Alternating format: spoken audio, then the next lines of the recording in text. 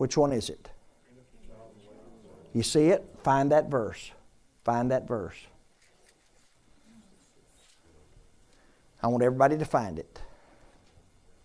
Find that verse. You see it?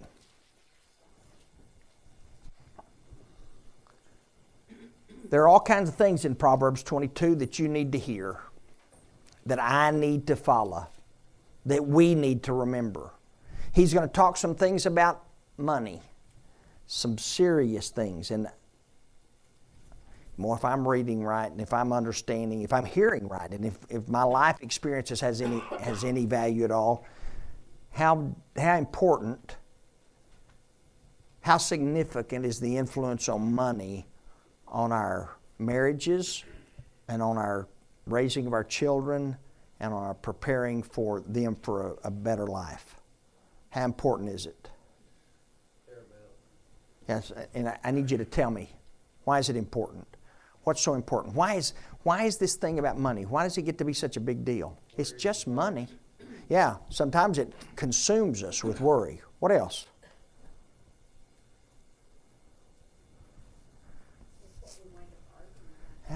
Marriages are destroyed by it.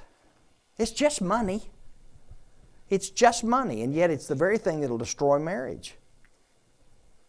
One of the things it's going to talk about, when it talks about money, it's going to talk about the man who won't go out and get a job. He's a sluggard. He won't go out and take care of his responsibility because he says there's a lion out in the street. He might be murdered if he gets out and gets a job. Well, I'm thinking your wife should kill you if you don't get a job. So maybe we should create some more motivation there. But there's lots of stuff about money. But there's a jillion other things listed. I want us to focus on one. Can somebody tell me why I think I think it, and I'll let you read my mind. Why do I think this one, verse 6, is the most important of this batch for this group? Why is 22:6 the most important for us? Children are the next group of adults. So if we prepare them, and then they prepare theirs, and it's just a domino effect of goodness. How many of us can look back at where we came from and the mistakes we made? Now, that's not true in my case, but we can look back and we see that was passed down to us. And we got to break this cycle. Read a statement today that said it's easier to prepare a child, to build up a child, than it is to repair an adult. So where's the simplest, easiest time to do the work? In 22, he's going to talk about anger. When's the best time to teach someone to control their temper? When they're a child. And mamas and grandmamas, if you've got a child or a grandchild that cannot control themselves, their temper, their emotions now, you better get on it now, because at 3, it's going to be much easier than at 13. And 3's a way lot easier than 30. Train up a child in the way he should go, and when he's old, he won't depart from it. Why do you think I think that's most important? Brad, I saw your hand. That's what I was going to say. Okay. So that they won't repeat the same type of mistakes and choices that we made as adults. And growing up knowing God and the wisdom of God. Didn't practice. Okay. Let's breathe out right quick. Let's do this first.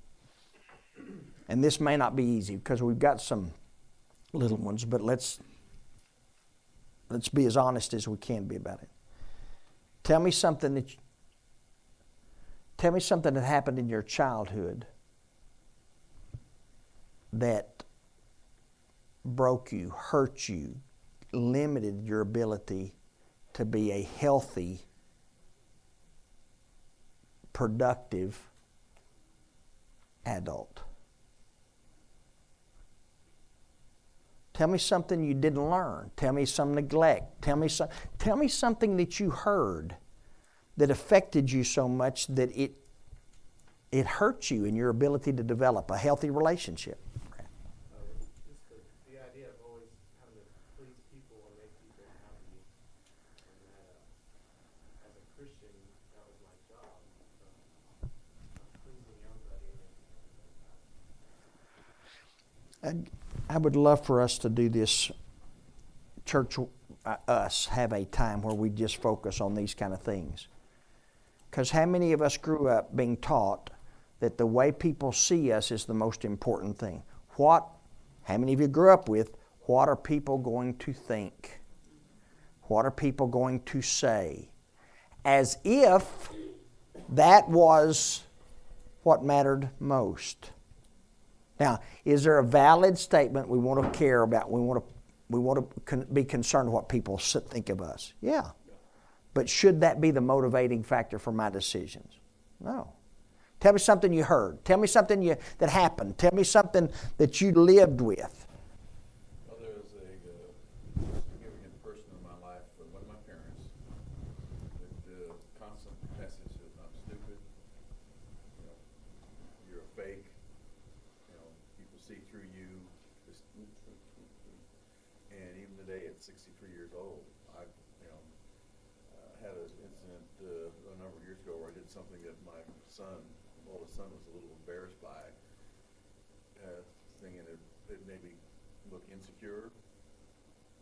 He said, "Dad, I don't understand. You always seem like such a confident guy." And my response was, "I have had a crisis of confidence every day of my life." Mm-hmm. And that's true. There's this little voice in the back of my head, I hear that all the time. And no matter what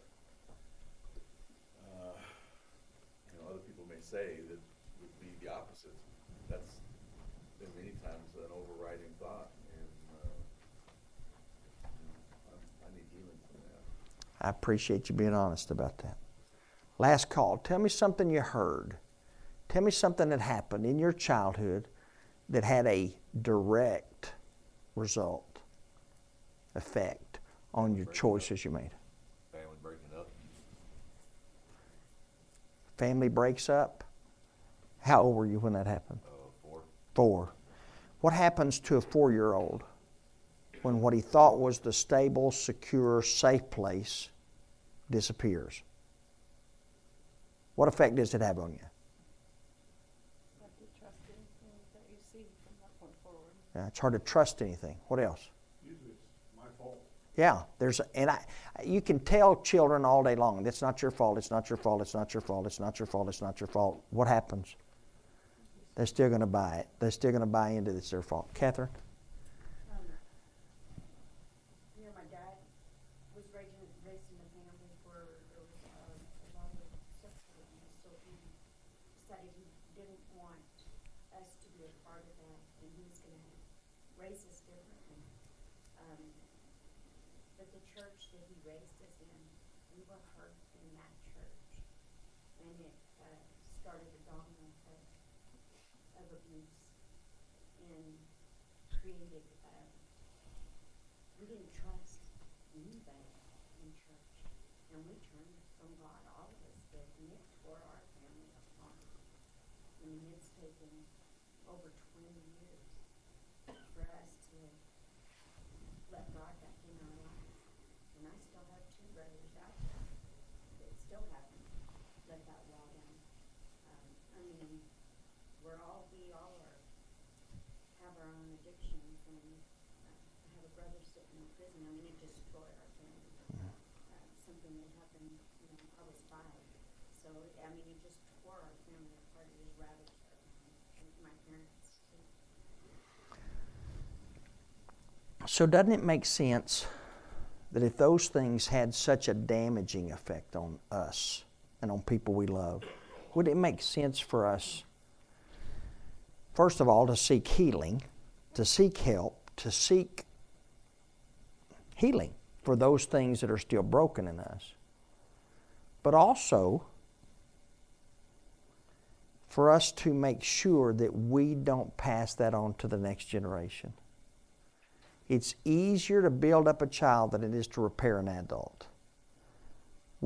God help us, we want to repair some adults here, right?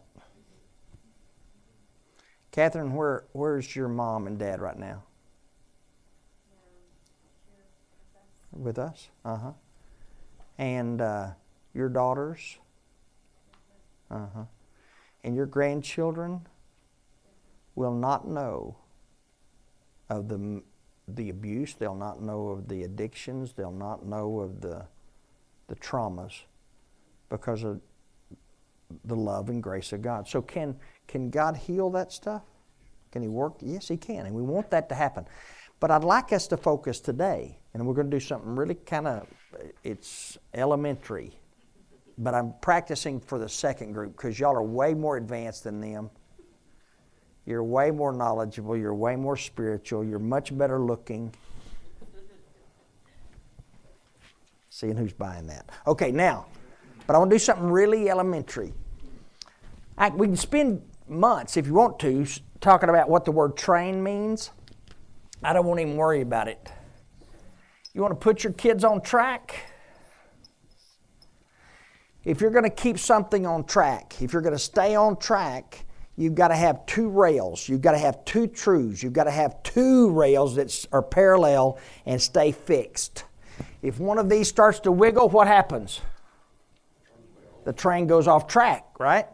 So what you want to do is you want to establish two great principles, two great truths in your lives that your kids know about that really are a boundary for them. What are those?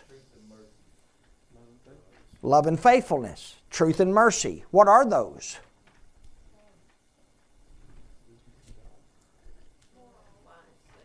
I'm sorry? Wise things. Love. Example. I'm open. I'm listening. Let me give you two that I stole from Jesus. Okay? And I figure if I repeat what Jesus says, I win. All right? Jesus says, love God and love people. Love God, love your neighbor. Are those not the two great commandments? So if those things are set, if those principles are set in my life, and my kids learn them, and my kids not just hear them from my mouth, but see them in my life, because isn't that the point of train? You don't tell people. Somebody tell me how to whistle. Tell me. Tell me how to whistle. You can't do it. Now, I've done that, and there was always somebody who started whistling. No. Don't whistle. Tell me how to whistle. And you can't teach somebody how to whistle unless you show them. There may be a book. There may be a book in the library that says, here's how to whistle, but I'll bet you it's full of illustrations. Because you can't do it with words. But mama, daddy, grandma, grandpa, next door neighbor, babysitter, whoever is involved in teaching and loving and being around any of these kids that we've got, not talking about anybody else, just us, would it not make sense that if we want our children to stay on track, we make sure they see in us the two most important things Jesus said we're to do? Love God and all that means, and then love your neighbor. If we could get those two things set, then what could we do for our children? What would it do for our kids if our kids knew that the most important things in them were not to please everybody else, was not necessarily to make the best grades, not necessarily run faster, jump higher than anybody else, not necessarily look cooler than anybody else. What if they understood that the most important thing in life was to love God and to love neighbor like Jesus did? How would it affect their life? I just have a comment or question. You're told when you teach school to give specific praise. Like say, oh my gosh, you're a good boy. You're a good boy because you sat up, you did your work, whatever. What does love your neighbor mean? You say love your neighbor. I love people. What does it mean? I accept them for what they are. I go to the service with the homeless, with the church. I don't care if they have a tattoo. I don't care, whatever. Maybe they drive a trash truck instead of being a businessman. What does love your neighbor mean? I think she just defined it. Didn't she? The first step of any kind of love, anything, is acceptance, right? Is acceptance. It's not the length of your hair, or if you've got hair. Right? It's not about the tattoo or the lack of tattoos. It's not about the number of teeth, if there are any teeth. It's not about the job. It's not about the bank account. That person was created in the image of God. How did Jesus treat? Well, good statement. We've got to work on it. We've got to spend some more time on it. But Jesus will teach a lesson. And he'll talk about a guy from Samaria that nobody would have wanted to come to the family reunion. Found the guy in the ditch, remember? And what did he do? He went down to him when the priest wouldn't, when the Levi wouldn't, when the good folks, when the right folks, when the spiritual church folks, when they wouldn't. This Samaritan that nobody wanted around in their lives walked down and got his hands dirty, bound up his wounds. I didn't make it up. Bound up his wounds, loaded him. We've read that parable and we've labeled that the Good Samaritan, and we've heard the sermon and walked home and didn't understand. What did that guy do? What did it take to get that guy, his wounds bound up? What did it take for him to get him up on that donkey? You got to get your hands dirty. So love your neighbor means do what they need. What they need. I'm not saying enable. I'm saying do what they need, so they can rest, and so they can heal. Is it not? Isn't that what this place is all about? Is to let people come in and have a place to rest, regardless of where they've been, what they've done, rest and heal. Give them these two pillars. Now here's what, we got to do this quick now because y'all talked way too long. I want you to use 22. You have to stay in 22. Yes, you have to stay in 22. And I don't want to hear any whining. Stay in 22 and find one cross tie, one principle, one truth, one thing from the wisdom of God. We'll do 3. Sharing what you have with others.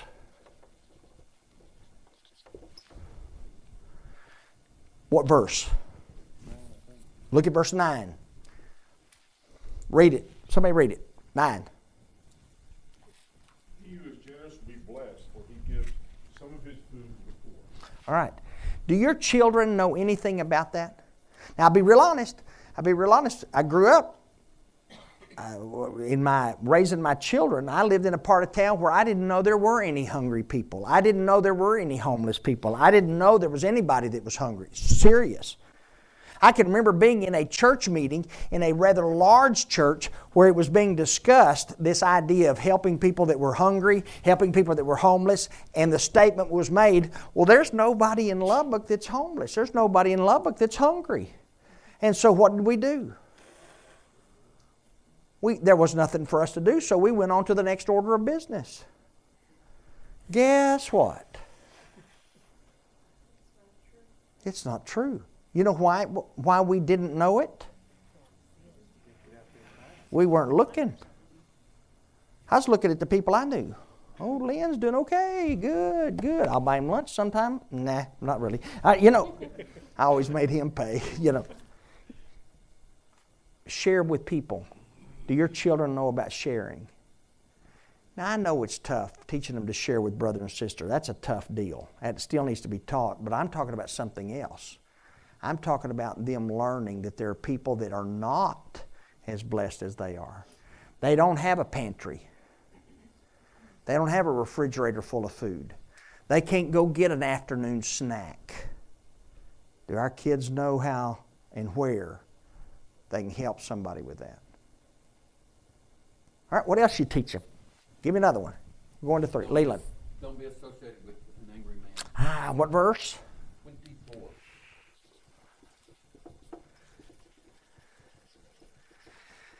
Well, I'm glad Leland said this one. Because mamas, daddies, brothers, sisters, grandmas, grandpas, aunts, uncles, babysitters, Bible class teachers, and anybody that has any kind of influence on any kid anywhere, if you've got a child who is an angry child, handle it now. It's easier to build up the child than it is to repair the adult. Now, will it be easy? No. But there are ways. There are, and what you do is you just do the best you can do. And you do the best you can do to drive that foolishness from him or her. Okay, hang on. Let me finish. So first, start with your children. And if you're having a hard time with that, maybe it's time to say something out loud, because maybe there's somebody else in this room who had somebody that had an angry child. And I can tell you how I failed my angry child. So maybe you won't repeat that. And maybe there's some of us in here that didn't fail our angry children and you were able to help them overcome it. I want to know those things. I'd want you to share those. That makes sense? Let's help each other with that.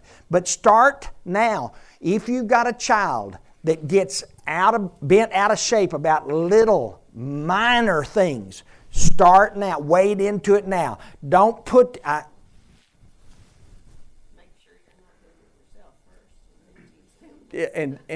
While I'm holding my head thinking about what I just thought of, so I don't want to say it. I'm trying to hold it in. Linda's right. You make sure, because 9 times out of 4, where'd they learn that behavior? So maybe the way they unlearn it is to watch you unlearn it. Right? So always starts with you. Always starts with you. Always starts with you. But it's not about making excuses. Well, they're tired. Well, they're not feeling good. Now, they may be tired and they may not be feeling good. But too often we excuse that behavior. Now, take it to the next level. You got kids that are starting to make friends, that when they move out of and they start socially developing, you help them, you stop them. You find a way to stop them not making friends with angry people. Where will it lead? Where does it lead? What does it say? You'll learn his ways. Now, I know as a kid, man, some of the kids that used to get angry and say things to the teacher and get in trouble all the time were kind of the cool kids, you know. They didn't care. I lived in fear constantly, and all of a sudden there'd be these kids in school. They didn't care. They'd talk back to the teacher. They'd talk back to the coach. Now, we never saw them later, but I mean, I was so afraid of my own shadow, that looked kind of cool. Well, they also learn that if they get their way through that, and that's how they live their lives through anger, they show anger that they get what they want, and so that's how they get things. Yep. That's how they get control.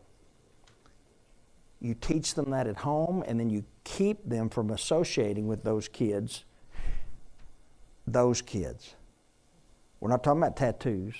We're not talking about bank accounts. We're not talking about how they dress. We're not talking about whether their shoes come from Nike or from Walmart. No, we're not talking about that. We're talking about that attitude of anger.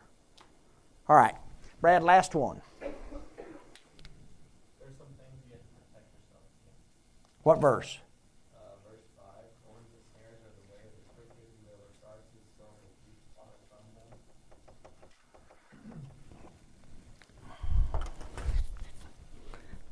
them. We're not going to, we have got to do this. Church, we've got to do this sometime when we can get all of our parents and all of our grandparents here and us have this conversation again and really wade into it. We need to address this, but we've got to learn to teach our children that it's okay for them to protect themselves, and we've got to teach them how to do that. Okay? Maybe it was not a big deal back in the day, but I can still remember being made to hug somebody or to kiss somebody. Kiss your Aunt Susie, hug your Aunt Susie, because you're going to hurt their feelings. And so what does the child that's uncomfortable, what does the child that's feeling nervous, where's the responsibility? Where are we putting the pressure? On the child. No. If it hurts Aunt Susie feeling that this baby doesn't want to kiss her, she'll get over it. And if she doesn't, she needs to grow up. Right? Does that make sense? Because you take away a child's ability to draw a boundary. What have you done?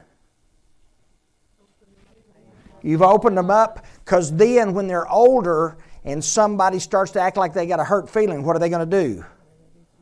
They're going to do whatever it takes to make sure they don't get their feeling. You can't let that child. You've got to let that child learn to protect themselves. Brad. Please let me tack on to that. Tickling. He doesn't want to be tickled. He says stop. Says no. That needs to be completely reinforced. And I don't guess that kid has the power, the option, the ability to tell you to stop tickling. Stand up before the tone. I've taught Owen to hold out her hand like this and say, settle. Settle. It's an internal joke, but it works well, because she'll look at me when I'm after her and she'll say, Papa, settle. When she holds up her hand, I surrender. Do I want her to be able to do that when she's 12, 16, 20? Yeah. Let's teach our children to protect themselves, to protect their bodies, to protect their hearts. Let's teach them those things. Would our lives have been different had we been taught those things? Yeah. But it's easier to build a child than to repair an adult. Now, may God give us wisdom, right? And what I want us to do right now, and I'm going to ask Jimmy, how many grandchildren you got, Jimmy? 9. How many greats? 4. Okay. Maxine, how many? 11. I've been in the fog the last few years. Amen.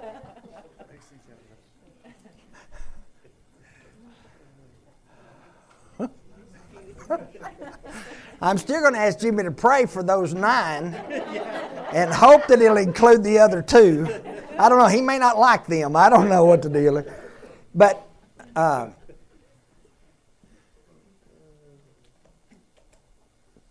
let's pray and ask God to give us wisdom.